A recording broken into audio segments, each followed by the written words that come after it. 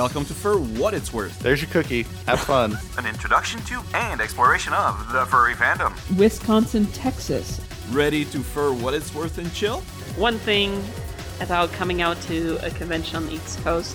That's not the East Coast. Minnesota is not the East Coast. Oh. Grab your closest box and get ready to go to town. Pull that ripcord. We're done. Abort. And now, those two fools who grab each other by the fox parts, here are Rue and Tugs. I didn't even put it on here, but I know what's coming next. Or do you? Oh, yeah, I do. Start the show. And I'm just Ruchi on a podcast. What the hell are you doing? On a podcast without Tugsy. Hi, I'm Rue, and I'm here to have this show get started without Tugs. Oh, wait. What is that? There's a knock on the door. This is not working. I don't know what the hell it is you're doing. Well, welcome to the show, everybody. I am Rue, and this is Tugs. Hello. He's in Seattle. And this is the internet.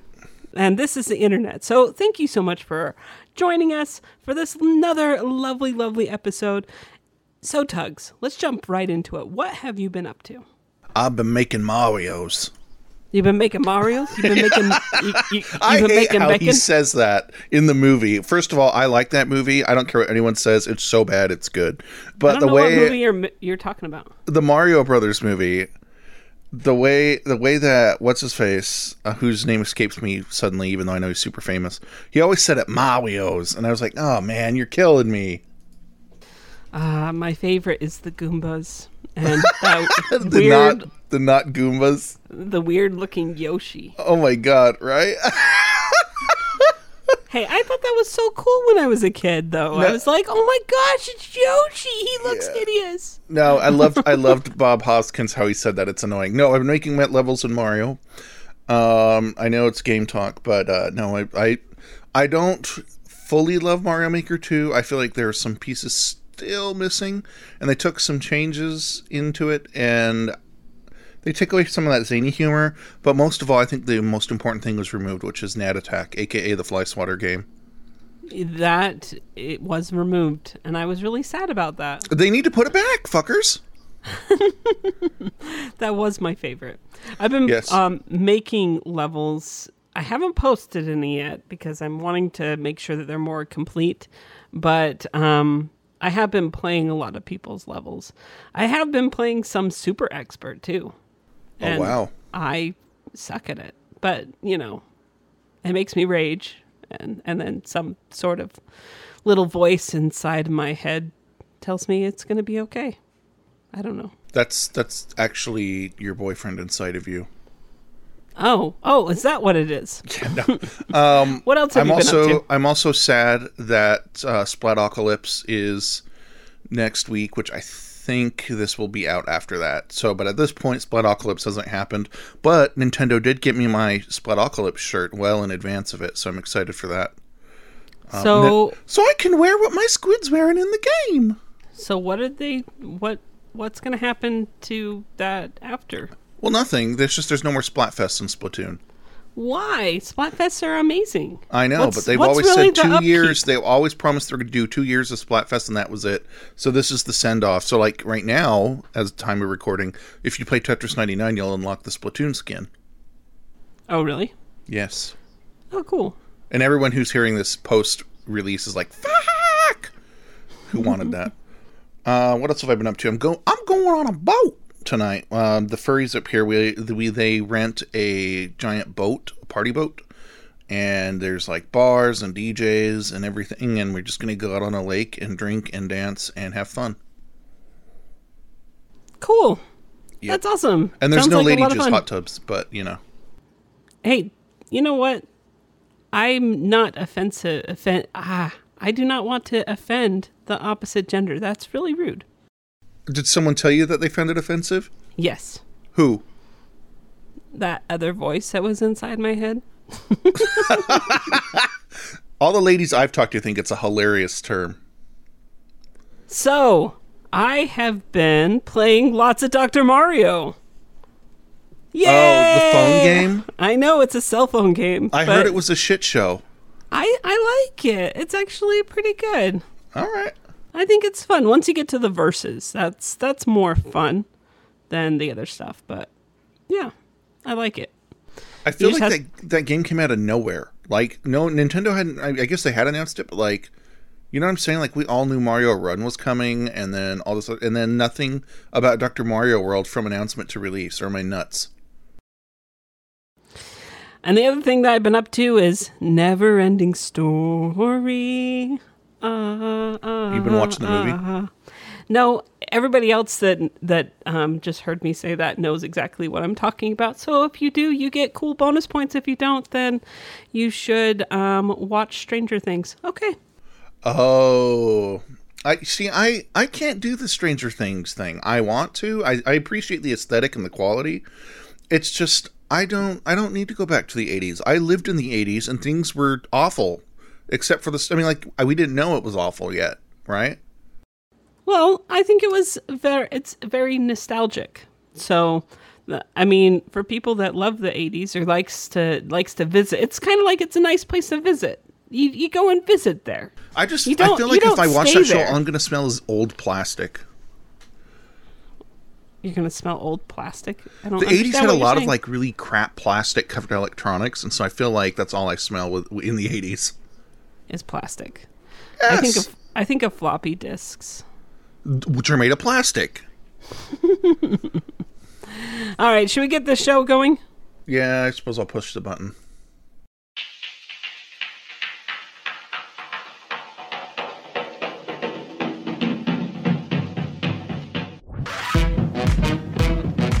Will he reuse another one?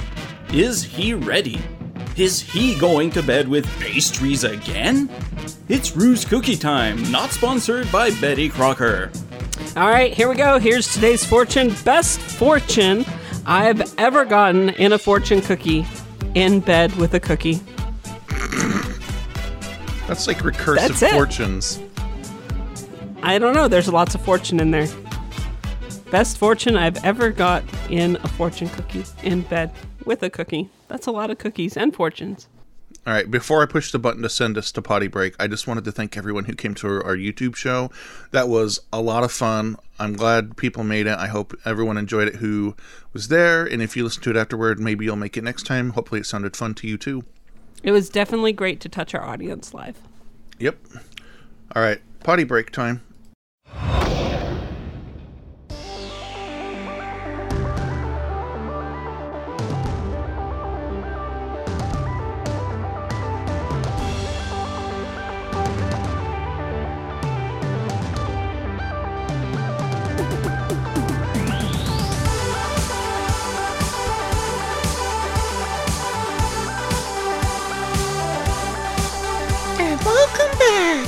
No, you know what's funny is people ask me to do that occasionally. Really? Yeah, Why? I don't know why. Because they think it's funny when we rag on each other. When you're all like, "Oh, I have a deep voice," and I'm like, "And I'm Rue." Anyway, that's not important right now. When do I ever rag on you? No, but you do all the time. Whatever. Oh, yeah, you're on a rag maybe, but anyways, no. Ouch. That's not important right now. You know what's important right now? Introducing the guest. So our guest is someone you guys, if you've been a long-time listener, know and love. It's been a little while, but we decided, hey, we could have him come back and tell the world what he's been up to with roommates. So I am pleased to tell everyone that in studio we have today the tiniest of horses. We have Koru. Hello. Do you accept this title, tiniest of horses? Yeah, I don't mind it. I don't know, man. There's nothing small about a horse. It's actually a pony. So, Koru, you are here. How many times have you wanted to pick up like some of the audio equipment and adjust it or change something that we're doing or something? Like today? Yeah, today. Oh, not at all, actually. Oh, wow, we're doing great. I think he just doesn't care. Oh. Well, I don't have to worry about that aspect anymore, but it's okay. So, tell us, what have you been up to? Let's see, how long has it been It's been like a year and a half, Almost Yeah. 2 seasons. 2 seasons. Almost, yeah. So what have you been up to? Not a whole lot. Working, and I think this is the first time I've gotten out of the house in a long time, so sunshine hurts, and Sunshine hurts. no, it's good to be back, and it's definitely a different feeling being on this side of the table. Do you like it? Yeah. I don't know, like I said, I'm operating on like 2 hours of sleep, so I don't know what's real right now. What is real? I feel like that's a Keanu Reeves thing. What is real? Oh my god, John Wick 3 was so good, but that's not important right now. That was a fantastic movie. Oh my god, right? So I heard you went to Mystery Skulls recently. I did. I went to Mystery Skulls. What that was that last weekend? Mm-hmm. Yeah. Yeah. Yeah, it's only been a week, but no, it was a good time. I had a lot of fun. I have more critique about their audio and the way they should have balanced things because I could barely hear the vocals and there's like way too much bass, but that's not my job. Oh my god. I gotta say, I believe that you discovered concert earplugs, like real good concert earplugs. Yes, yeah, the high fidelity earplugs. Aren't they amazing? They are. I really like them. It's you can still hear the frequencies, but it attenuates. I think this one was like 12 to 20 decibels, something like that. So it was nice. You know, even though it was loud, it didn't like blow out my eardrums. So that was good. Thank you for introducing me to those. I didn't even know they existed until you were Right? like, Yeah, "Get I got a these." pair of that like a couple days before you did for Mystery Skulls when they were here. So yeah, yeah. yeah. So yeah, they were really good. The West Tone ones that I got from a local audio shop, they were like $20, but totally reusable. Would definitely recommend them. Save your ears. Yes. Actually, it's true. Save your ears. Like, I know we got a lot of young listeners. Just go buy the damn concert earplugs. Spend the $30. You can keep them, reuse them. They're worth it. Your hearing is worth more than $30. All right, here's the old Drew coming out. Why does it have to be so damn loud? Because otherwise the din of the crowd would drown out the audience. Or the audience. They would, but they would also drown out the music. Yeah, but they turn the bass up so freaking high It's that you can't hear the vocals. It's not necessarily that. I would say this. I haven't gone to the Depot or anything in Salt Lake, but I'm going to make some general assumptions based on my concert experiences, which is, unless you go to a venue specifically designed with acoustics in mind, if you're going to a bar where it's just square rooms, it doesn't matter what they do with the bass as much. The audio is going to be loud and bounce around, and you're going to get like just crap acoustics. So it's going to be loud just by echo. So it's worth wearing the earplugs. Yeah, the complex is like that. It's a giant shoebox. It is just a giant rectangle, and I'm sure it would sound good in like an open air venue because in the bass, you know, and the sound waves kind of dissipate and even out. But yeah, the complex is just it was too stuffy, too acoustically imbalanced, in my opinion. Well, I also heard the Mystery Skulls. Since we're talking about Mystery Skulls, I heard Mystery Skulls was at FWA, and they did a really good job there. Keith, one of our close friends, Keith Locke, he ended up going to go see them there at a furry convention, so that was pretty cool. Yeah, he's super nice. However, that has nothing to do with the topic, so let's introduce the topic then. So we're here to talk about furry roommates, and whether or not you should have them, not have them, experiences and so forth. We've got plenty of emails from everybody. Thank you in advance to everyone who sent those in. Like, seriously, you guys rose to the occasion. I knew you would, but we appreciate it. We have voice clips and everything. But let's ask you the obvious question, Koru. Tell us your roommate history. Like, tell us, have you lived with mostly furry roommates, mix, mostly non-furry? I would say at this point in my life, mostly non-furry. I would say, of course, my first roommates were my mom and my dad, and I wouldn't discount them as roommates because, they can teach you a lot, but, That's like the go space in Monopoly. No one does anything with it. Right. No, my first actual, after I moved out, I had my own apartment for a while, for a couple years, and that was nice. The only people that would visit were, my boyfriends at the time, and have a few friends over, but that was actually nice to not have roommates for a little while. Then my roommates after that, it was a 3-way BDSM relationship. And You were in one? No. My roommates were. Okay, just making sure. Yeah, so there was one guy, and then he had 2 submissive women, and that was just drama. Oh my god. Because it was like power exchange and all this stuff, and I was new to having roommates. But at the same time, they were completely fine with me, being a furry and being who I am, and so I was still able to express myself, even though they weren't furries, so that was nice. Did they have like a swing in the living room or something? Just wondering. You said BDSM, so I was like... If there was enough room, they probably would have. What do you mean in the living room? Like, we're just going to sit around visiting and, like, someone's getting casually butt-fucked? Basically, yeah. Okay, I mean, that's how we're doing tea. That's low tea, though, not high tea. Tea and crumpets. Would you like a tea? Oh, this is excellent. Hold on, my dick slipped out. Oh. Like, You should do that voice all the time. why? Because it's awesome.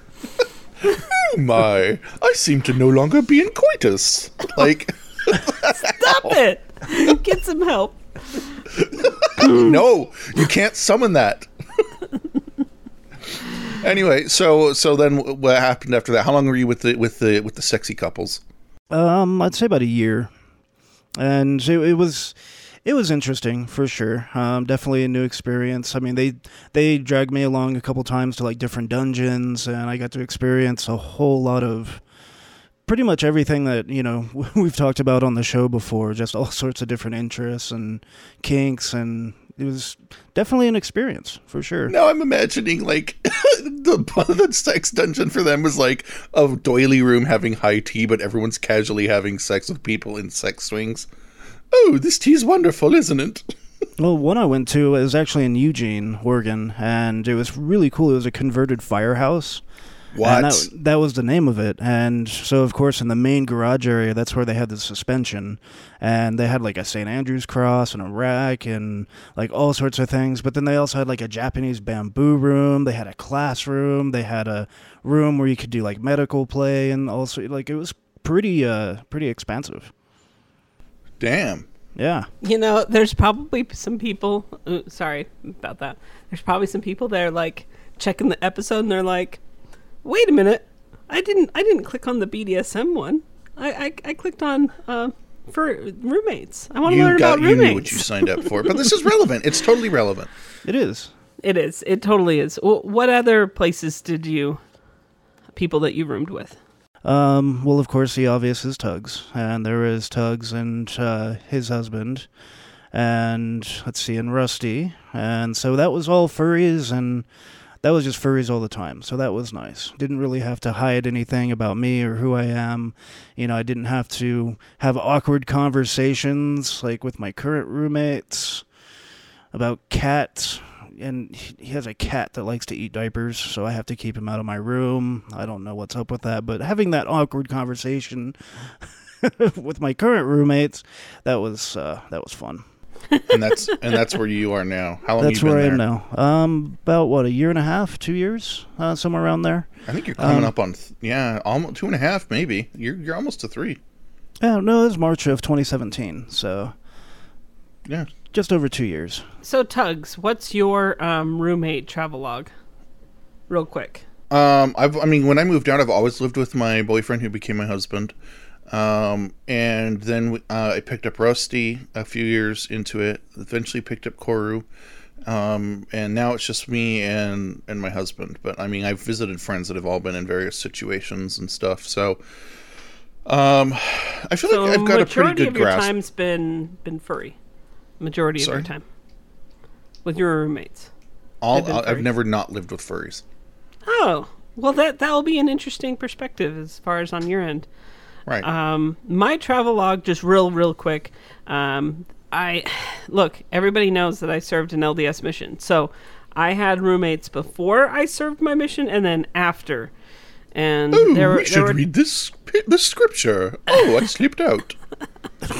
Well, I for the longest time I was basically Peter Priesthood. I was, making sure to do everything by the book. Oh, Peter, put your priesthood in me.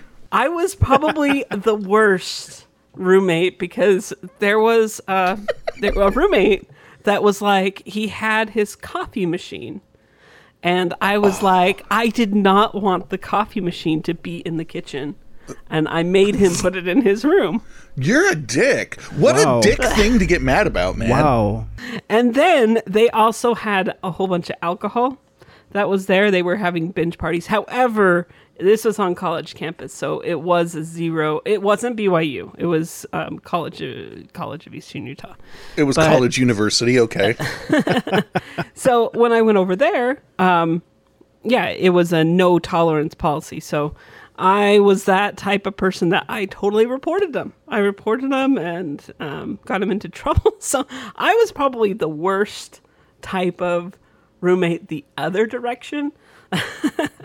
And yes, you and then were. eventually I was roommates with people at BYU, which everybody went to church and everybody was proper and they teeheed whenever they were with girls and like girls weren't supposed to be in your bedroom and different things like that. And anyways, so let me tell you, once I jumped into actually rooming with furries, it's like, oh my goodness, this is what real life is. Which is not, but still. Anyways, sorry. So you really couldn't have like girls in your room? No, No, you weren't allowed to Oh. have that. that's a still lot a of- policy. That's a lot of awkward public sex. What do you mean awkward? That's hot. All right, we got an email we're kicking off with, and I'm Sweet. going to read it. What? Go ahead. said Oh, I sweet. thought you were like, wait, I'm not done telling my No, weird no, stories. no. I was saying sweet. Oh, okay. All right, here we go. So Shane's email says, Dear Rude Tugs, Voss, and guests, apostrophe yes. I think having multiple bedrooms makes the situation more manageable. My first internship, the two of us were sharing a 3-bedroom house. I was upstairs and he was downstairs. There hardly was ever any conflict. The biggest thing was that I had to reluctantly get used to them being the only one who could drive. I didn't have my own car at the time. Being on 2 different floors helped us get away from each other at work. My second internship, I was living in a house that was set up more like a college dorm. Everyone had their own room, but there was nowhere near enough room in the fridge for everyone's food. I'm pretty sure a lot of us moved in with mini fridges or bought one soon after moving in. Working 12-hour days meant we hardly ever got away from each other. The only time I had to share a room was during my third internship. We never met until I moved in. It wasn't always smooth sailing because even though we both started work before sunrise, I was the one who liked to be early to bed and early to rise. We both spent a good chunk of our days working together. Trial and error was the biggest way we learned how to make sharing the room work for us. Currently, I live with my mom because I'm hungry. I still didn't have my own car when I graduated from college, and we've started a side business. Although I don't pay rent, I run a lot of errands because I'm done with work before she is, and I have a car.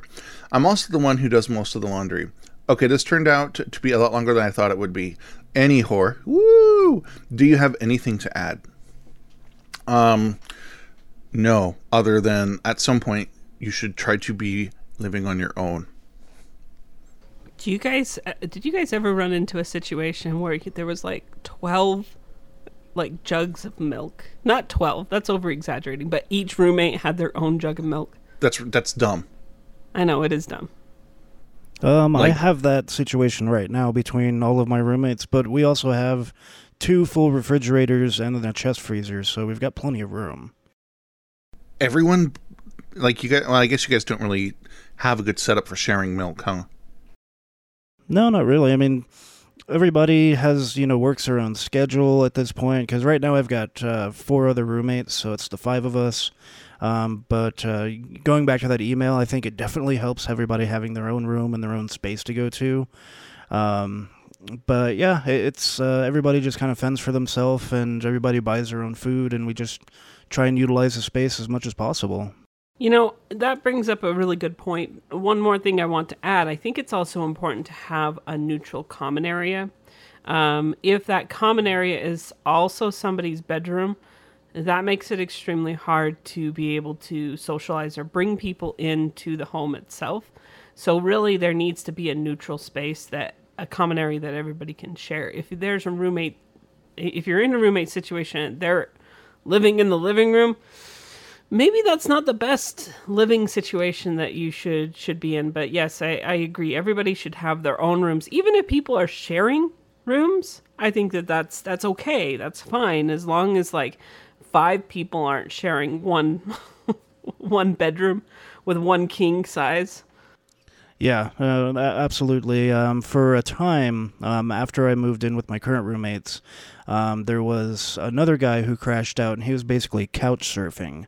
And so the common room that we have is a living room upstairs where we've got a TV, we've got computers hooked up to it, and, everybody can hook up their game consoles if they want to.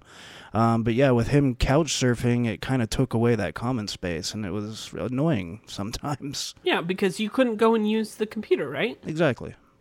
Yeah, there was no way for me to just sit down and, like normally what I do now is I'll just sit in the living room and play games, and people will sometimes join me. They'll sit down, they'll start conversations, and, then gatherings happen. But yeah, with somebody like couch surfing like that, pretty much just stayed in my room the whole time. Yeah, because you feel like that you're invading their space. Exactly. Even though that it's not their space and they didn't pay for that space. Yep. Yeah. So I know. Oh, we're not on that particular topic, but have you guys been to conventions with non-furries? They're so weird. Not a furry convention. Like, not a furry convention, but just any sort of convention. What experience do you have, Mr. Tuggs? Well, here's the thing I've realized is conventions are conventions. Like, yeah, you might be doing something different for the panel equivalent, but everyone's really there to party at the end. And so I've gone to a business convention in Vegas, and like the daytime stuff, yeah, sure, I was doing work-related things, but in the evening they were all walking around drinking, having fun. Maybe like there weren't fursuits and stuff, but it still had the same general just kind of let your hair down vibe, which was really nice, but still different because I wanted to see fursuits and, fun stuff and go to my tribe's room and whatever, and it just didn't work out that way. Did they have business sex parties? Yeah, where they're like, yeah, baby, and they start undoing like their blazer buttons. Yeah, no, of course, I don't know. I'm sure, I bet you there were sex parties. Like, of course there are, but I'm not in on those loops, and I wouldn't even know how to get into those loops. So, no, I didn't go to any. I don't know if you even would want to get in those loops. Yeah, like I'm going to wind up in like some orgy with like one of my coworkers. I don't want that. Non-furry sex parties are weird. Non-furry sex parties are weird for us. So tell us your experience since we're on this topic. I've pretty much only been to furry conventions or That's not brony true. conventions. Yeah, you have to say pony conventions you've gone to. Yeah, that's what I said. The state fair. The state. I see, and I don't consider like I mean, obviously I've been to like Comic-Con, but I don't really consider that a convention, just because like I wasn't in a hotel. So I mean, like I've been to local conventions, but for me, It's furry there though. Well, sure, but it's not like I don't know. It doesn't have like that classic convention feel because you're not in a hotel room and you're not having hotel room parties or things like that. There's just Oh my god, I thought you were going to say hotel room sex, and I was like, of course.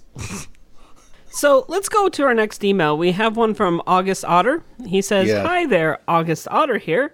I've had a few roommates in the past, some furry and some not. And while anthropomorphism and the furry community are things you and your roommates can connect on, it really shouldn't be a deal breaker. For my experience, and the best roommates, furry or not, is one that you both share responsibility and similar morals.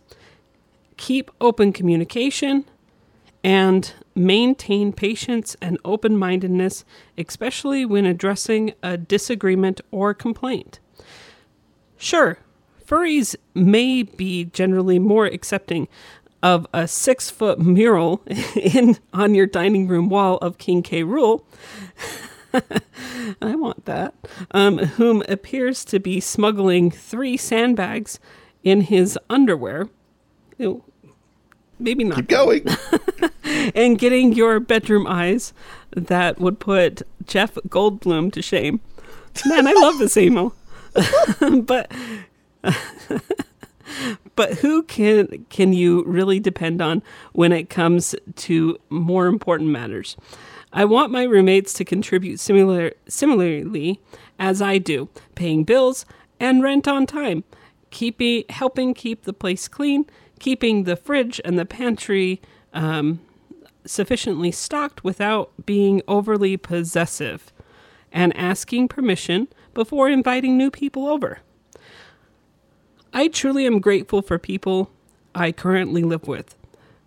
We don't all contribute in the same way, but we acknowledge each other's strengths and are generally forgiving of each other for our weaknesses. Sure, 3 out of 4 of us are furry, and that keeps things fun. But if I had to decide between living with someone's grandma who thinks it's 1970 and has a family photo and a wine bottle for every 10 square feet and of floor space, and didn't question you why you are having a dog cage and leashes but no dog, or live with Kyle, aka YifBoy69, who can't pay rent but has a flight and tickets paid for the next big FurryCon, and also doesn't know where your Xbox games keeps disappearing to. I take the clueless lush granny any day. Note, the names in the previous paragraph are purely fictional and were created for parody purposes only. Thanks for reading my 2 cents on roommates. This was a joy to write. Yours truly, August. Oh my gosh, Kay, that was probably like the best email that we've received. Like, it was it's really funny. So good job. That had a lot of humor into it. So now I want to have Jeff Goldblum on the show. Read him this email. He'll be like, "Hey, baby." You know what? He brought up some really good points. That's 100% correct. When you have roommates, you just want to make sure that whoever you're living with, that they are going to come in and that it's just going to be a drama-free place. If you can have a good environment where you can be yourself, that is what you want to go for. If every single day that you're coming home and you're like, oh my gosh, is so-and-so going to be paying rent? Or, oh my gosh, so-and-so's having an orgy. I mean, maybe somebody wants to have an orgy and you want to, if that's the environment you want, then great, then go for that. But you just have to make sure that you're in an environment that you're comfortable in. It's your home. You want to make sure that you're living in a place that if you're not living in a correct living situation, then it's going to affect your job. It's going to affect your daily living. And really, it doesn't matter if they're furry or not. It just matters if whether or not that they are responsible and that they're going to respect you as a person. That's the number one thing that you need to look for in roommates. Here's another spin on that. If you're looking to live with somebody, ask yourself this question. Is this person going to make you pay their rent? It's a business relationship ultimately, a very personal one, but it is business. So you're going to enter into a relationship of a sort where, you know, you're saying, okay, I trust you not to fuck me in the ass financially.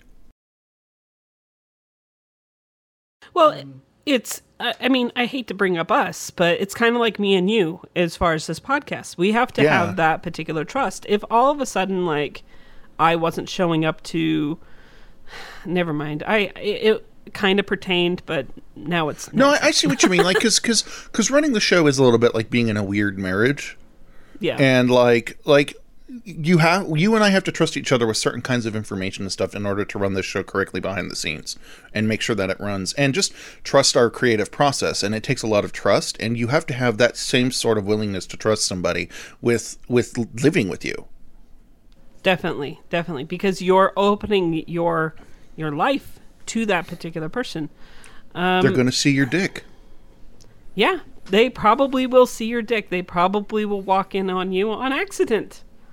Things like that will happen while you're seeing someone else's dick. You know, Corey's just over there dying laughing. Another piece of advice that I want to recommend is sometimes it's not good to room with friends. Sometimes it's not, Because Friends are friends and roommates are roommates, but they're not necessarily the same. Yeah. I've seen a lot of close friendships break up because they decided to move in together, and then they found out all these things that they couldn't tolerate, little tics that person had that they couldn't tolerate. Maybe somebody's like a super light sleeper, and you like have to masturbate in library mode, stuff like that. Yeah. Like, yeah, that's not going to be a comfortable situation. So we're running out of time in this segment, so I wanted to get to the two big questions. The first one, Koru, is what are the advantages of Muggle roommates? What are the good things about having regular roommates instead of furry roommates? Yeah, you know what? I don't think there's anything good or bad inherently about it. I mean, people, like that last email, what Rue was saying, people do have their tics, and, it definitely is nice to be able to have, furry roommates, especially if you are furry. But at the same time, like the roommates that I have right now are very understanding. They know I'm a furry. They know I have my own interests and my own hobbies, and they're completely supportive of that, which is nice. So let's turn it on its ear. What are the disadvantages of Muggle roommates? Just having those awkward conversations. They don't really understand the whole furry persona and the identity. And so while I do have a couple roommates that do call me Koru, my other roommates who I've said, please call me, this is who I identify as, and they still use my human name. But, I think that's really the only disadvantage, is because you can't really share that identity aspect, especially of being a furry. So I think that's the hardest part. That's the disadvantage. Does it detract from you being your authentic self? Sometimes, yeah. Sometimes, I get really depressed and I feel like, I can't share with these people. They don't necessarily understand the furry aspect.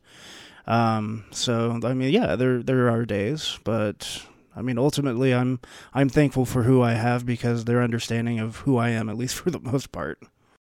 I'm going to ask the same exact question, just in a different way. Do you ever feel like that you have... Wow, that came out wrong. Puberty. Yes, puberty. So, do you ever feel like that you have like almost like a multiple personality disorder when you're living with non-furry roommates because you can't be your true self? No, I don't really feel that. Okay.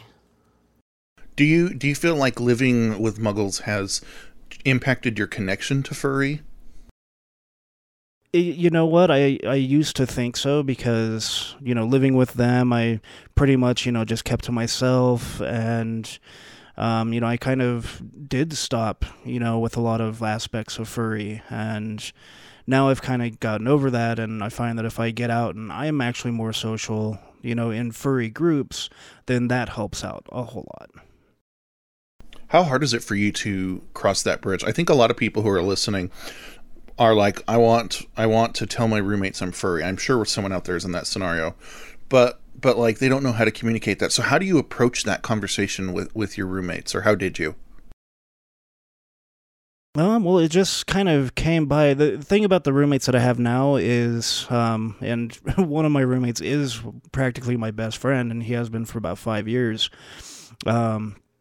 But I would always visit, and I would constantly visit and, hang out. And so, little by little, I got to know them even before I moved in. And I think that was a big key. Like if I just tried to move in, just without knowing anybody there, then that's when it's really hard to come out and try and explain that aspect to them. But because I did hang out with them for a couple years before I moved in, that made it a whole lot easier.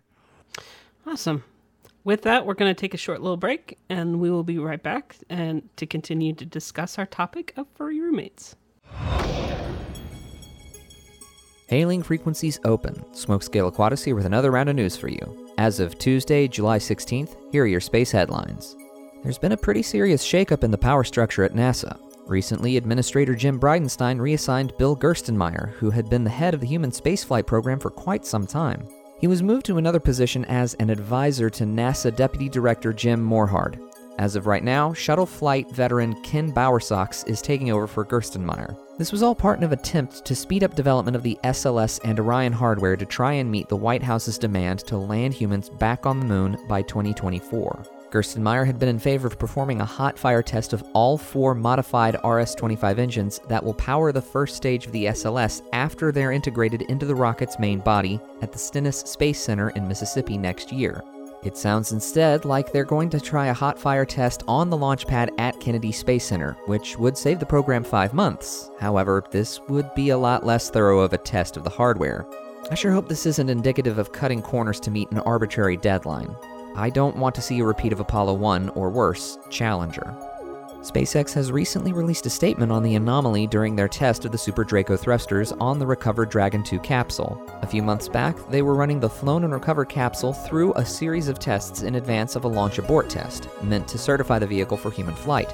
The capsule was destroyed, and silence prevailed for quite some time.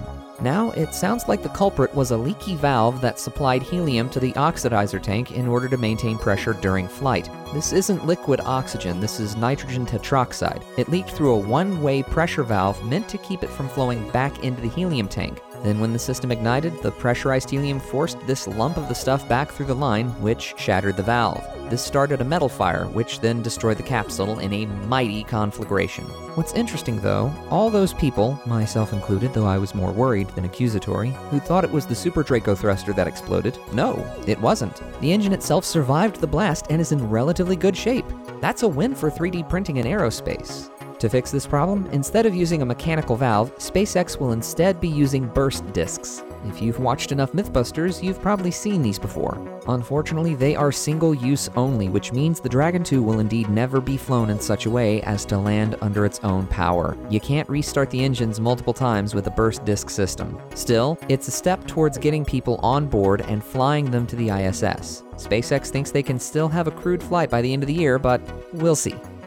Finally, and most importantly, as of recording this, it's the 16th of July, 2019, 50 years after the launch of Apollo 11, the mission wherein Neil Armstrong and Buzz Aldrin became the first humans to set foot on a body that wasn't Earth. NASA and several other space-oriented organizations and accounts have been filling up social media with all sorts of facts and details about the mission. There's even an account that's going through the steps of Apollo 11 in real time as though the mission were going on right now. It still remains one of the defining moments in human history. I just hope we can get back to exploring our nearest neighbor sooner rather than later. It all depends on how the program is managed and how committed this administration, and perhaps the next administration, really is to that goal. If you're in the Washington, D.C. area, you're sure to have heard that there's a big event planned by NASA on the 20th, the 50th anniversary of the actual first step on the moon. I so wish I could go, but alas, it is a giant leap that is just too far for this dragon. If you can spare a moment this Friday, if you're hearing this in time, just have a look up at the moon that night if you can, and let yourself imagine what it must have been like 50 years ago when people lived in a world where walking on the moon was impossible. Then one instant later, they lived in a world where it had happened. I want us to go back there, to stay this time. That's all for this round. Stay tuned for the next episode of For What It's Worth for more. Until next time, this is Smokescale Aquatis saying keep looking up, space fans.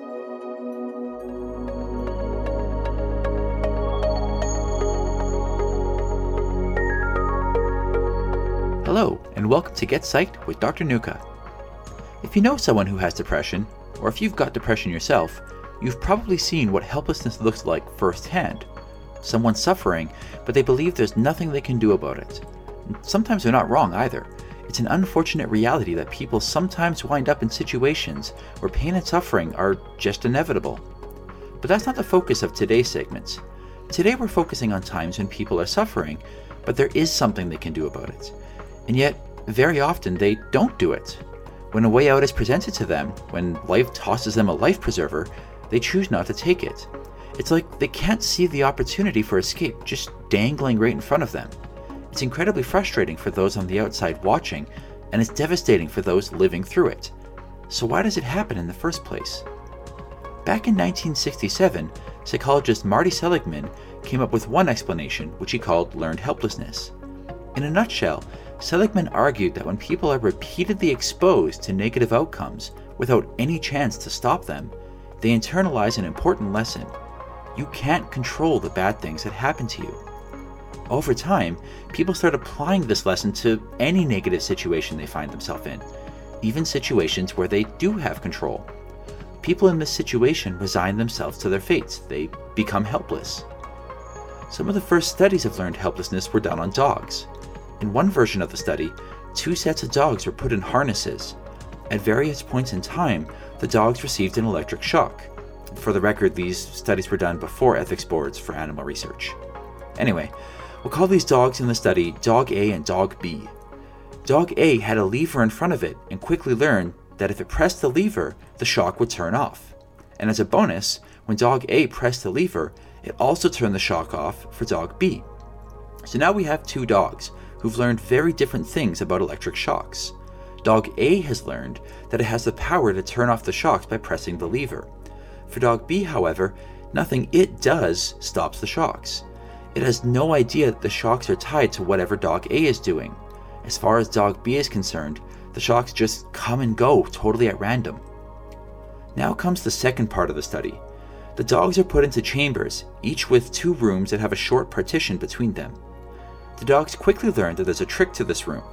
When a little light comes on, they have a few seconds before the metal floor beneath them gives them a shock. But here's the trick. If the dogs jump over the small divider in the room and into the other side of the box, they escape the shock altogether. So what happened? Well, Dog A learns to avoid the shocks very quickly. When the light came on, Dog A was quick to get out of the room and avoid the shocks. Why? Well, because Dog A had learned beforehand that they can avoid shocks just by their own behavior. But Dog B never learned this lesson. They've only ever learned that when it comes to shocks, their only choice is to sit there and take it. For Dog B, when the light came on, they didn't try to avoid the shocks. They just laid down, whined, and took the brunt of it. It wasn't until researchers physically picked up Dog B and moved their paws to simulate jumping over the barrier that Dog B eventually learned that they too could avoid the shocks. So that's all well and good for dogs, but what about humans? As it turns out, this model of learned helplessness also applies to humans. In one study, for example, people were asked to write a test with distracting, annoying noise playing in the background. Now, some people had the option to push a button and turn the noise off for a little while. Others in the study didn't have this luxury. The noise was there and they had no control over it. Those who had the button did better on the test than those who didn't, even if they never chose to push the button.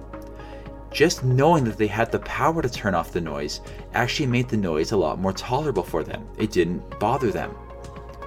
As it turns out, these small demonstrations have big implications for the real world, including members of the furry fandom. Learned helplessness explains why people who are bullied often experience feelings of helplessness and depression. They learn over time that they have no control over the bad things that happen to them, so they just don't bother trying anymore. The same thing is true for people in abusive situations. Those watching on the outside can become frustrated with why someone who's in an abusive relationship does nothing to try to get out of it. But remember, they may have learned over and over again that their actions just don't have consequences. Just like the dogs in the test chamber, they might not see the escape route in front of them, even when it's staring them in the face. And if they do, they may have learned not to bother trying. And for a group like the furry fandom, a group that's constantly finding themselves on the receiving end of bad media and discrimination, it's easy to fall into this trap as well, believing that there's nothing we can do to make things better for our fandom. Ultimately, a little understanding goes a long way. Now that you've learned about learned helplessness, you're in a better position to help those who falsely learn that there's nothing that they can do. You can be more supportive of them and help them see that escape is there for them. You'll also be a bit more patient, realizing that they're not just being stubborn or choosing not to help themselves, but rather they're working against months or sometimes years of learning. Hopefully, armed with this knowledge, you can help someone you know get the help they need, or perhaps you can see for yourself that you might have fallen into this trap. This has been a quick look at the psychology of learned helplessness. I'm Dr. Nuka, thanks for listening, and I'll see you next time on Get Psyched.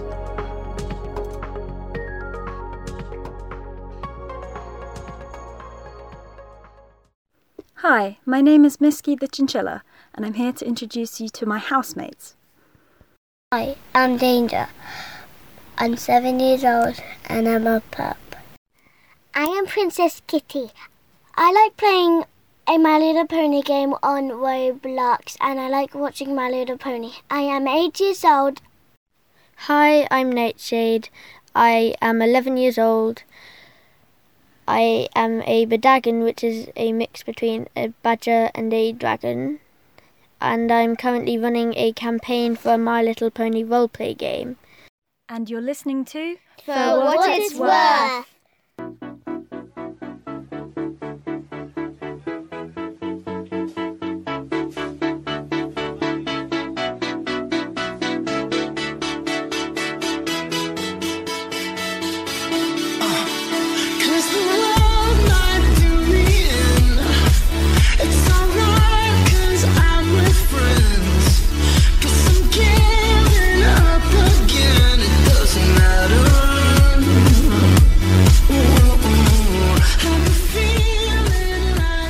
And now we're... Now do it. No! And now we're back. Hi! I'm new here. And guess what? Thank you so much, Misky. I really appreciate you for that ident. That was great. Wow. That was really bad. No, it was fine. You did fine. It's all right. It's all right. Oh, thanks, Tugs. So tell us about what our patrons have done. Okay. No, I'm leaving. Goodbye. You know, you're going to have to get used to doing this. No. All right, so let's talk about this. Our show is funded in part from viewers like you. Yes, that's right. The 8K podcast, that is For What It's Worth, is funded by our Patreon patrons. So let's talk about who these people are, because it's one of the benefits we offer. So we'll start with Tamori Boba, who's new. Welcome, thank you. Ligris, Aussie Cat, Chapagriff, Snares, creator of Meteor Showers, and they said hi to us in the live show. Skylos, August, who's also new. Thank you, August. Kachi, Guardian Lion. I'm doing this quick parsing thing, and it takes me a second. Dusky, Baldric, Rivka, Ichi, Kit, and new, and sitting on top of Kit, just butt deep, is Jake Fox. I know both of these people, so I think they'll be okay with it. So, thank you to all of you. Some of you, I can actually see how much they've donated over time, and some of these are not small numbers, and it really makes a difference. We are paying for our Audition subscription now with that, pays for the show hosting, so these guys literally are making it possible for your ear holes to be filled with my dulcet tones and Rue's boyish voice. So, if you would like to support us, go to patreon.com/FWIW, put in your name, and then we will give you things. Speaking of things, although it will probably be there by now when you hear this, the new sticker updates are coming. So, yeah, we've got a great big sticker pack. It's fun. So the next thing that we're going to be getting for the show is a brand new audio for the patron section. I think that would be a great thing. We'll commission somebody. Why? What's wrong? Okay, first of all, we were using the Soviet anthem for a while. What's wrong with this? It's a beautiful concert. It's our worship music. We hear the angelic tones. What's wrong with the angels? Can't we make some really nice For What It's Worth music? I mean, something I guess that pertains to the show, not some we're listening to this in church music.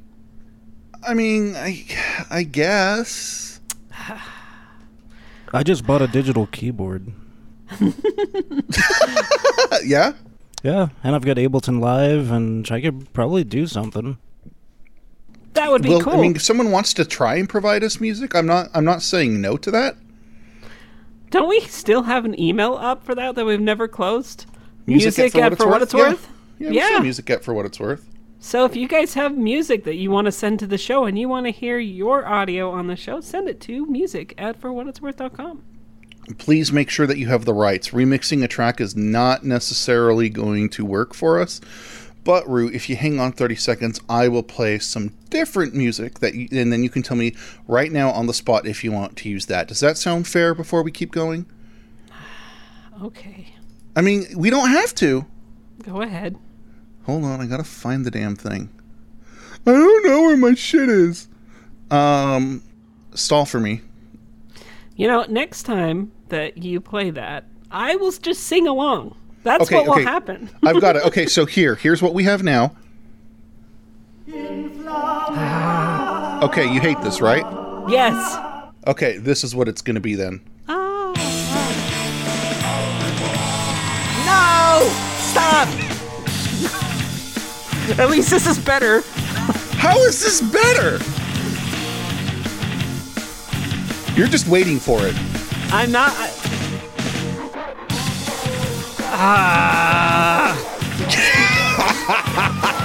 Splatoon Screamo is the worst. They have Stop new it. Screamo. No. I'm not doing it. I know you guys want me to do it. I'm not doing it. I'm not. Wow, we are reaching into the dank memes now. Speaking of dank memes, Cora, are you still with us? Yes, I am. You're a dank meme now. Sweet. I like dank. Hey, Casta, for what it's worth, and guests. I initially wrote in on this topic a few days ago, but I realized I was kind of in a daze and writing out nonsensical jibba-jab. Anyhow, yes! I have lived with a total of 9 different people. I've dwelled within houses, townhouses, apartments, and anuses. What? Being that I'm 28 years old and new to the fandom, I never made a conscious decision to live with another furry until recently. My current roommate is a furry, and we share many similar interests that I wouldn't ever dare sharing with other normies, so to speak. I will say my conscious decision to live with another like-minded furry has been enjoyable so far. We respect each other's likes and dislikes, and I feel that I can talk to my fuzzy roommate about any topic, whether in relation to the furry fandom, to the stuff I share with close friends. We live with each other on a level that I've never experienced with prior roommates. While I wouldn't be against living with another non-fur down the road, I would make it an objective to continue living with someone that shares the like-minded love of the furry fandom and everything in between. Keep in mind, however, that you truly don't know someone until you've lived with them. I would say whoever you consider being a roommate with, you truly consider getting to know them before signing a lease. Learn their likes and dislikes, income, their ability to pay half their rent utilities, and also know your income limitations, and willingness to take part in chores. While having a roommate can be economical and fun, it can be stressful, especially when money gets involved. Either way, I feel it's important to really discuss ground rules with a prospective roommate, furry or otherwise. I hope this was helpful, and mind the terrible grammar, but I am a simple fox, :D. I look forward to the episode. In the meantime, excuse me as I shamelessly obliterate this box of Thin Mints I've been hoarding. Raises a cookie. Cheers, Jake Fox. He's dead right. I think he's hitting on something that's singing out to me, which is you're going to need to talk about money with roommates. Doesn't matter if they're furry or not. But you do need to, you're going to have to know certain things. And I know that at least in Western society, talking about money in many places is considered taboo. And it can also be divisive, you know. People get resentful of success. Some guy is stuck in a $10 an hour job and their friend is making $25 an hour. That can create some resentment. And yes, that's certainly like, hey, you know, you got to improve your own life. But that doesn't take the immediate problem away. So prepare and be honest. And you be the guy who has a question like, when are your paydays? How much do you make? Do you have a lot of debt? Can you pay this on time? How much money do you have in savings? These are fair questions because, again, like I said earlier, this person that you, or people that you're going to move with, they could fuck you over and they can screw your credit up. And like, these are real heavy things that matter beyond just putting on a fluffy mask and running around at a convention. You're signing a contract. It's going back to that subject that me and you were talking about. It's a business relationship. You have to know all of those particular things in order to be able to have a successful roommate situation, and you're not in some sort of shitty situation where all your roommates have left and you're the one that's on the lease. You have to also make sure, like, whoever is living with you, all of you need to be on that lease. You have to all be on that lease. A lot of people are like, oh, it's okay, you know, I trust this person. No. Like, even if you trust this person, put them on the lease. Most of the time, not putting them on the lease is actually you breaking the lease contract. And you could be fined by your housing department for not having them on the lease itself. But also, it's a protection for you.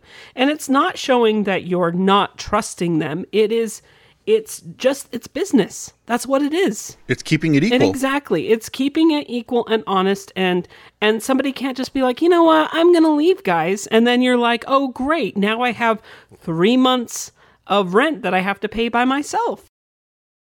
So the counter to that is, the person I want to put up doesn't have good credit, or they won't get approved for housing. Wait, what was that?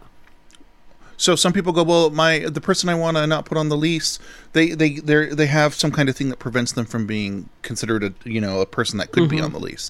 Like maybe they have a criminal history or some really bad debts or something.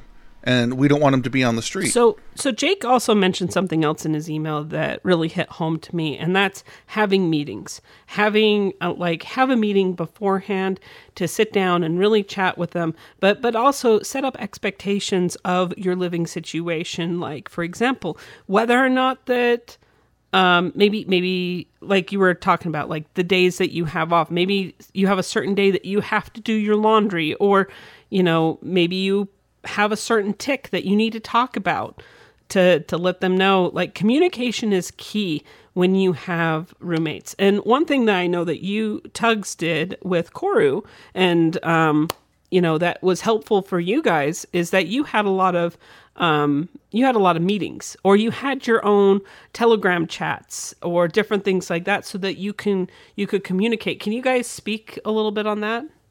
Koru. Well, I totally miss having a house chat, because the house I live in right now, there's still a guy who just has a flip phone, and he has to 10-key text. So it's really hard to kind of have that house chat, and I really do miss that, because now when I want to, say, something to the general household, like, hey, I'm going to have, a friend over, or, hey, let's have a bonfire out in the backyard or something like that. It's like I have to go and approach each individual person, and that can be a pain in the butt, especially when we all work different shifts, and so I really do miss that. What about a whiteboard? Do you guys have a whiteboard?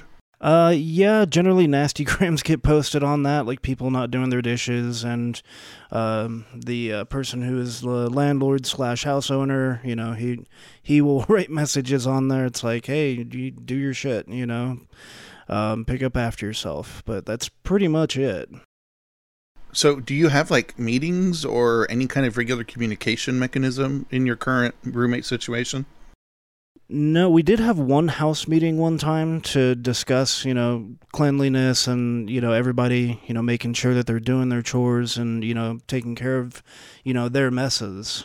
But that's pretty much it. I mean, we get along fairly well. We don't have arguments. We don't really have those, financial worries, because everybody, for the most part, does take care of business. And so we really don't have to have those house meetings.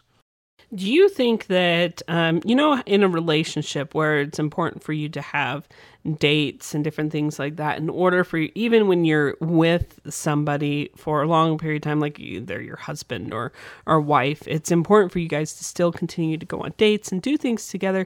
Do you feel like that's something that's important for roommates as well, for you guys to go out and do things together? Not necessarily all the time, or do you feel like that's not necessary? It really depends on everybody's interests, but, like I said, everybody's working different schedules. So 2 of my roommates are working night shift, like graveyard shift. I also worked a very late shift. The landlord, he works a very early shift, and so sometimes we don't even see each other. And then basically when we hang out, it's, having a fire in the backyard or chilling in the living room, maybe watching a movie, but that's pretty much it.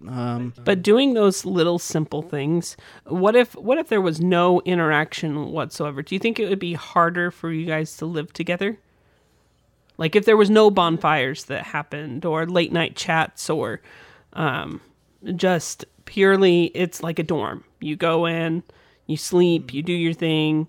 Do you think that's helpful to have that sort of relationship? Absolutely. I think that definitely does change the dynamics of the people that you live with, because, even those small gatherings, you can, you're able to talk. And so it's like, every once in a while I'll be in the living room and another roommate comes in and it's like, hey, can you please pick up your clothes out of the living room? And I don't know.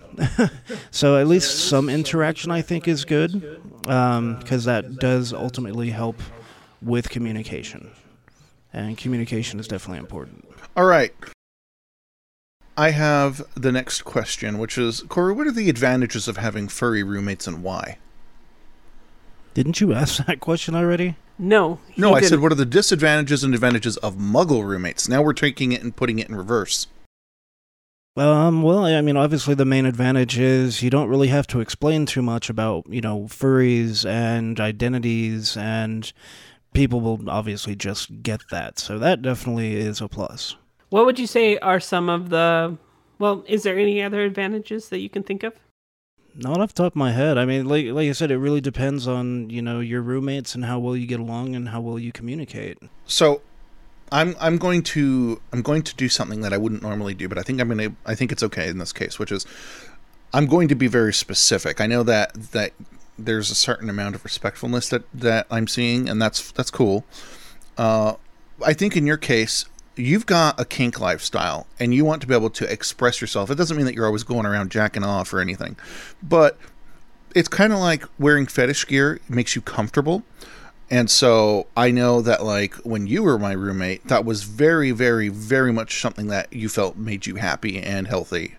And you don't have that with your current roommates, right? And do you think that's because they're not furry? Yeah, I think there definitely is a lot of truth there. And ultimately, it's not something that they're not into, so I don't feel like I have a right to kind of impose my lifestyle on them, if that makes sense. Right, and that's fair, and that's being considerate of folks, But I know that you miss it. You miss being able to go around dressed as you please. Exactly. Yes. Yeah, I live in a place where everybody is respectful and proper and fully dressed all the time. Well, and I'll be honest with you, even within furry roommates, it doesn't mean that all of a sudden, okay, so you have furry roommates. It doesn't all of a sudden mean that you guys are just going to get along and that everybody's going to understand each other's kinks and different things like that. Because, I mean, really, it depends on the specific kink itself. Like, for example, I'm just going to bring this up. If you have a roommate situation where everybody is into baby fur and is interested in wearing diapers, then you have that environment to be able to wear wherever you want to. Wear out in the living room, wear out on the top of the roof. Maybe not the top of the roof, but you get my point. Sure, pups do that too. But if somebody is squeaked by baby furs or isn't really interested or doesn't understand, then that might create an uncomfortable environment for the both of you. So it's good to, it all comes down to having that communication beforehand, and don't take it that, oh, they're furry, they're going to know exactly what I'm going through, because they're not. And I think that people jump into these situations with furry roommates thinking that everything's going to get be hunky-dory, and they don't do their research and find out that somebody doesn't have a job and can't pay. Anyways. I think you're right. And to build on your point too, it's important to recognize that it's a balancing act between what makes you happy, what makes you healthy as a person, what lets you be your authentic self, and economics. And I feel like too many times people have to, they feel like they have to choose. I can either afford to live somewhere, or I can live with people who understand me and let me be me. And that those two things don't have to be in opposition to each other. Sometimes it works out that way. And I think, Corey, your situation is a little bit like that. You had to go with the economic side of things, but I think I would guess, knowing you, that you have an understanding of you try and balance the two. Yes. Yeah, and that's a hard balance sometimes. How do you get past that though? How do you resolve that? Because right now you've been in a situation where you're choosing economics, right? What would you say to people who might be in your same scenario, as far as knowing that it doesn't have to be that way forever? Well, I think that's why more recently, especially, I've been trying to get out and, hang around with other furries, because I've found that I have lost that aspect of me, just being able to go and hang out and have fun, and, everybody have that same interest. So, that's really my balance at this point, is just to try and get out and hang out with like-minded people. Get rides, take the bus, do whatever, right? Yeah, exactly. Okay. Rue, you were saying? Oh, well, did we answer the next question? What are the disadvantages of furry roommates? Yeah, I think we're good. We overall went over that. Yeah. So can you guys think of any more disadvantages? I mean, I think that maybe having furry porn up on the walls can be kind of a little bit of a disadvantage when you have your parents come over. Like, you may need to like be like, "Hey, we need to take this down." So there's a mutual friend that Koru and I have that lives down in Portland. He has many names, but I'm just going to go and choosing Thrash right now. And when I visited him years ago, he actually had a really clever strategy, which was that the front of the house had just normal, passable, G-rated furry art. But the further deep in the house you went, upstairs in their case, the art became more risque until you got to the end of the last hallway, which was just like just hardcore porn, which is fine. Because it kind of let him express the naughty and the nice in a way that was simpatico with people visiting. Well, and I think that's what you should do in the common space. And that goes back to our topic of talking about the common space. A common space is a neutral area. If you think that you can just post all of your furry pictures all over that common area, guess what? No, you can't. You have to share that common area. So, don't have porn up in the common area. Unless, of course, all your furry roommates are like, yes, let's do this. Then that's different. However, it's probably better to have your porn up in your room. That's a good area. And then keep the common area a neutral space. You can still hang pictures. Just make sure that you share the retail space that's in that common area. What do you have on the walls of your place, Koru? Nothing. I mean, except for my room. I've got plenty of art and porn up on the walls in my room, but the living room doesn't have pictures, actually, now that I think about it. All right, are we ready for the last email from Misky? Yes. Okay. Let's read it. Misky says, "Hi, peeps." I don't know why she's writing marshmallows. "I pick my roommates, housemates, and mates in general first, and then I make them furry. When do I get my free toaster? Waiting patiently, Misky." I'm skipping my right of first reply. Go ahead, Koru. Do you want to convert your roommates? Not really. I really don't see them getting into that.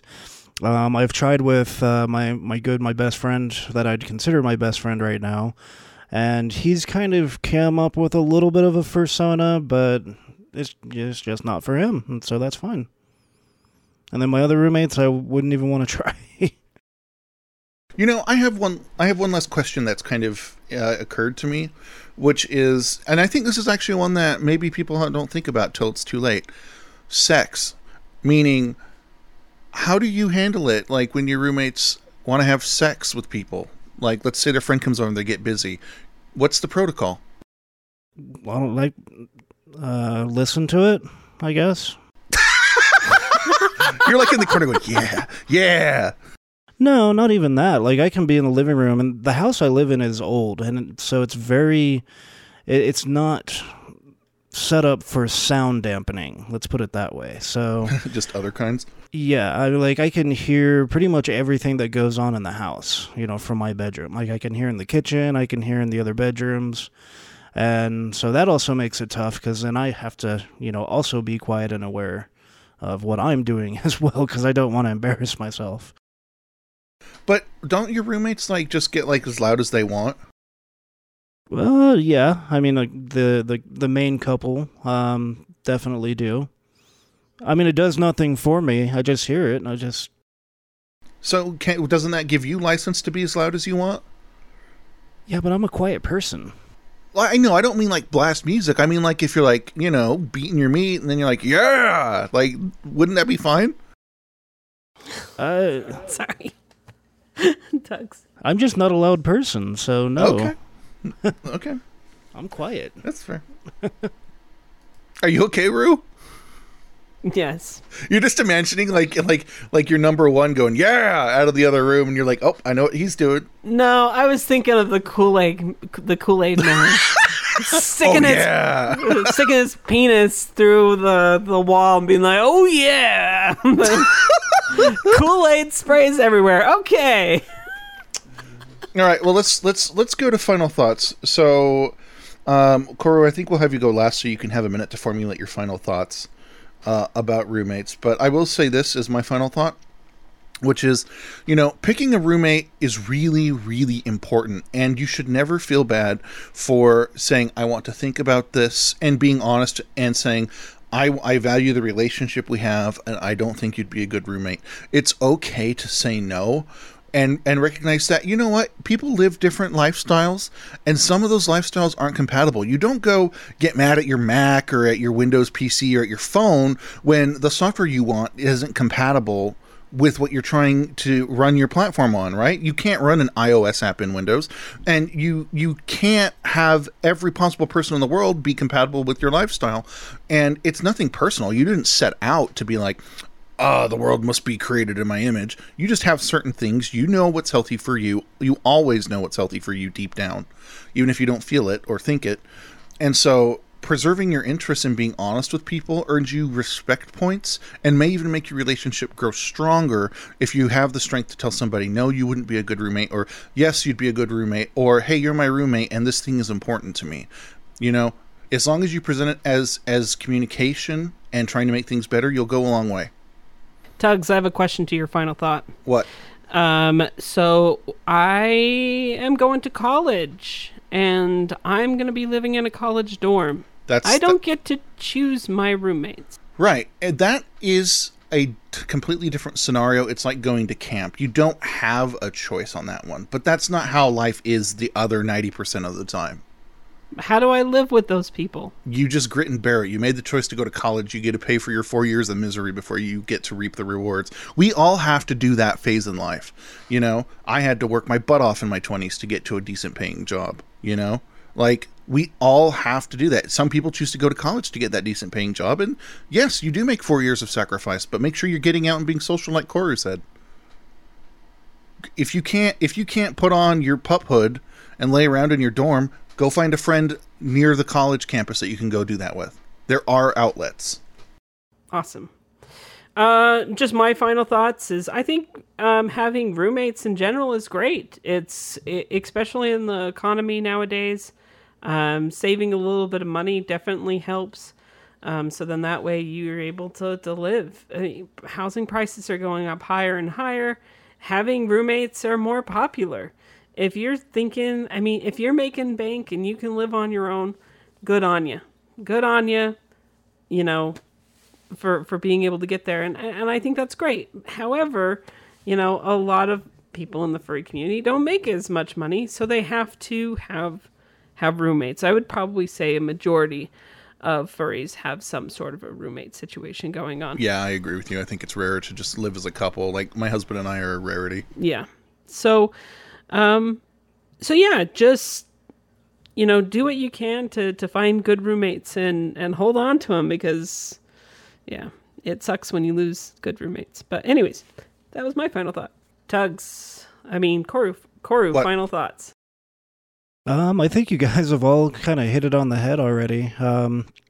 Without trying to rehash what you guys have said, I definitely agree that roommates, furry or not, there can be, there's good things, there's bad things. And, even though my roommates aren't furry, I still, have the ability and the freedom to socialize with them, to talk with them. And, they have their own interests and we share a lot of those same interests, whether it be gaming or just hanging out. And so it's definitely an experience, out of all the roommates that I've had, I have gained a lot of experience and knowledge, and so I try and see it as a good thing. Well, that's it. That's right. The topic. All right. Well, I just want to bear my testimony. No. In the name of never mind. In the name of the curl. Stop it. Get some help. All right. I'm pushing this button. Hey, we have a message for the mailbag, and it's an audio clip. Hey, for what it's worth and guests, Jake Fox here. I have a question that's been rolling around in my noggin. Where I am located, there is a decent presence of furries, and our local group administrators work hard to coordinate weekly fur meets in the form of dining out with the occasional bowling alley meetup. One thing I've noticed when attending these meetups is there is oftentimes minimal social interactions between the participants. It is common to see many of the attendees browsing their phones. While I understand the advent and advancement of cell phones is a wonderful way to stay in touch and participate in the online furry community, it seems that physical interaction in the way of conversation is lacking. I know that this is a common issue that spans greatly beyond furries, but being the social butterfly that I am, I enjoy conversing with people, especially furries. When I talked with one of our local administrators about this, she told me that this seems to be an issue with fur groups everywhere. They also brought it to my attention that our local fur meets used to involve much more social interaction despite having a smartphone in their pockets. What do you think caused this dynamic shift? Is this an issue that spans beyond my local fur group? And if so, how do we try and encourage more physical social interaction? Thanks. Go ahead, Corey, you have first response. That's actually a really good question. And as far as the different dynamics go, I think it's because, people, even though they have furry in common, there's really not much else. And I've gone to parties and I've talked to some people about, their computers. I've talked to some people about their cars or their motorcycles or their hobbies. And, so sometimes it comes into a point where it's like, okay, it's like I really don't know, how to respond or how to talk to people, with different interests. And I think that's the biggest detractor from that social ability. And I see that a lot too. That's actually a very common dynamic. I almost wish that we could get a study done on how many furries consider themselves introvert or extrovert. I'm sure Nuka has something like that. Probably. He probably has something like that. But I think that a majority of furries are introverts. And so most of their socialization is online. And so when they are in these crowded rooms full of people, they kind of go back into what they know and what they're comfortable with. And that's, on their phone. And it could also possibly be a generation shift. I know that more and more, the younger generation is more technology based. They, they're friends with their high school buddies on Facebook or not Facebook. That's old people's stuff now. Instagram and TikTok and different Snapchat, stuff like that. MySpace. No, just kidding. That's dead. I've noticed this thing, and I remember second to last. I was sitting there, and I was trying to talk with my friends, and they were all on their phones. And so I got my phone out, and I tweeted, and I said, I'm so glad that we all got together in Seattle to look at our phones. It bothered me, but I also understand where it comes from. A phone is a safe place. You can backspace out stuff. You can't backspace words that come out of your mouth. And if you don't get pushed into a scenario where you have to actually think on your feet and have the art of conversation, it's hard to do that. And it's a skill that needs practice. Conversation is a skill. And so you have to just be, that's my advice, you have to be curious. I ask people, hey, do you like what you do? Or, it depends on the scenario. I try not to ask people about work in furry because furry is very much a lifestyle to a lot of people I talk to, and work is just a thing they do. And I don't believe in building work into your identity. But at the same time, I ask them hey, do you like this or that? Or I'll make a comment about something we can both see and try and kind of find something common to talk about. And from there, you move forward and so forth. Also, well, I was just also going to recommend, Jake, because you're a social butterfly, one of the things I would recommend doing is exactly what Tug said, is go up to them and ask them questions. Go up to some of these people that are just looking at their phone. If you want to get to know them, because you are the social butterfly, you have those particular skills. You do need to expend a little bit of energy to kind of pull those people away from their phones yourself. And unfortunately, there's not much that admins can do. You can't necessarily have an admin. I don't think you're asking this, but you can't have an admin say, there are no phones that are allowed. Most furry groups don't have admins. Most furry groups don't have it. But there can't be a rule or whatever, because nobody will show up. Everybody wants to have their phone. But, you know, maybe think about creating a meet that makes people have social interaction. Go to an escape room with a whole bunch of furries, because you can't have your phone out during an escape room. Play lawn darts. You know, go to, plan some activities that engages social interaction. So maybe a sporting event, or, different, because you can't be texting and playing basketball at the same exact time. And I get it. Not all of us are into sports, but find activities that are engaging more than just a coffee shop meet, or more than just, meeting at a bowling alley and the same exact location that you guys are always going to. Diversify. Find something else for people to do. So then that way it's engaging, and you can get to know people more, and you don't have to expend as much energy asking tons and tons of questions to somebody that's looking at their cell phone. All right, I'm pushing this button.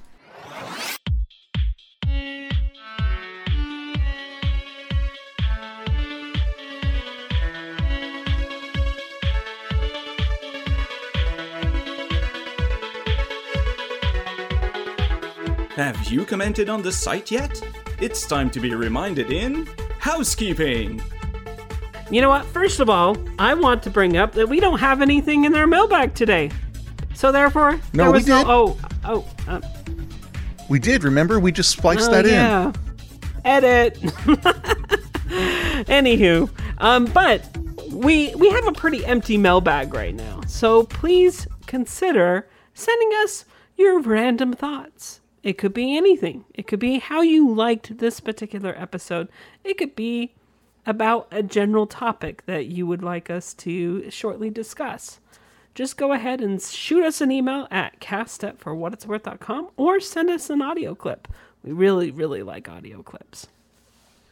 I love audio clips. I want to thank our supporting cast. So, thanks to Voss for showing up, running the sound booth, making sure Rue doesn't sound like he's eating the microphone and all that stuff.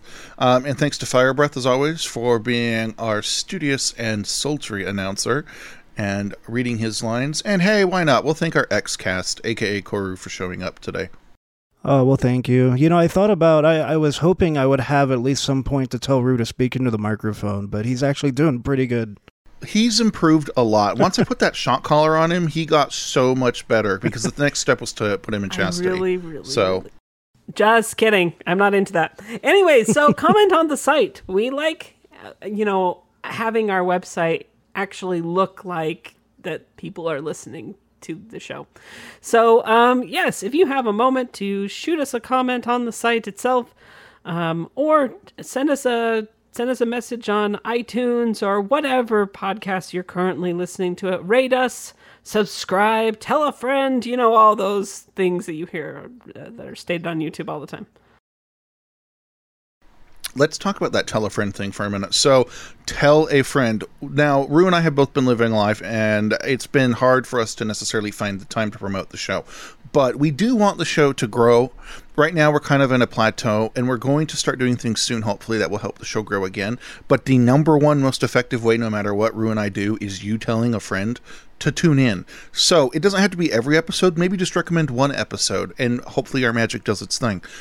But tell a friend if you like the show. Try and spread the word. And maybe one day we'll have enough people that are listening to the show, supporting us, that will send you a bumper sticker. What I've found is actually helpful is sometimes there's situations where somebody's like, do you know anything about, I don't know, let's use this topic. Do you know anything about furry roommates? I'm really struggling with my roommate and I need, some helpful suggestions. Give them those helpful suggestions. And also, if you wouldn't mind sending them the link to our show, and so they can also hear this information for themselves. Yep. Social media and Telegram. We are on the Twitter. We are on the Facebook, although I don't maintain that, Rue does. But follow us there, chat with us there. And if you'd like to get into the Telegram chat, we would love to have you. You have to be 18. Send us a note on social media. Send Rue a note on Telegram. He doesn't care about sharing his name. It's at WineRedFox. Yep. And we will get to you as soon as we can. Sometimes Twitter's not been alerting me to DMs, but I do get them eventually. So Join us, and coming soon, if you don't care about chat, we will have an announcement channel. We'll give you details on that soon. Koru, as you're drinking your last drink. It's water. I know, it's good water. Tell us, how do people get a hold of you? With their hands. Well, you said that my email is still active, right? It shouldn't be. So Koru at forwhatitsworth.com. You're not on social media right now, right? No, not really. Yeah, I don't have a Twitter. I don't do Facebook.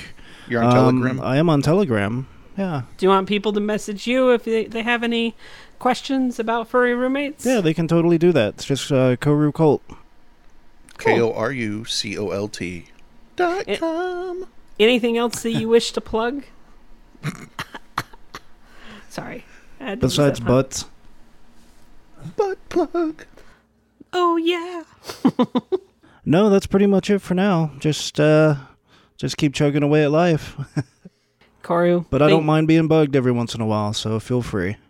Koru, thank you so much for coming today. I know that it's been a while. It's great to hear your voice again on the show, and I'm sure that a lot of we've actually had a couple of people email asking about you. So it's good to be back. Had a lot of fun. Awesome. Well, next episode, we are going to talk about sex and connection. And Rue said, what does that mean? So, first, thanks to Timid Grizzly for the suggestion. This is what he said. Talk about connection, talking about sex, cuddling, actual sex, and porn, and how they relate to each other for each individual. So, tell us your thoughts. Send them now. Email them. Like, don't wait. That's our biggest issue that we have. Once you listen to the episode, do it while you're like actually thinking about the topic, because what tends to happen is then we get on social media and we're like, hey, we need emails. We need content. Is anybody out there? Hi. Yep. So please send us an email as soon as possible, or definitely send us audio clips, like what Jake Fox sent in. Most of you have phones. Record your voice. We definitely like hearing other people than just ourselves. I mean, yeah. Anywho. Okay. Well, you know what? That's it. So this has been Rue. This is Tugs. And Koru. And Voss. And you've been listening to For What It's Worth. Of course he knows. Of course. Yeah, he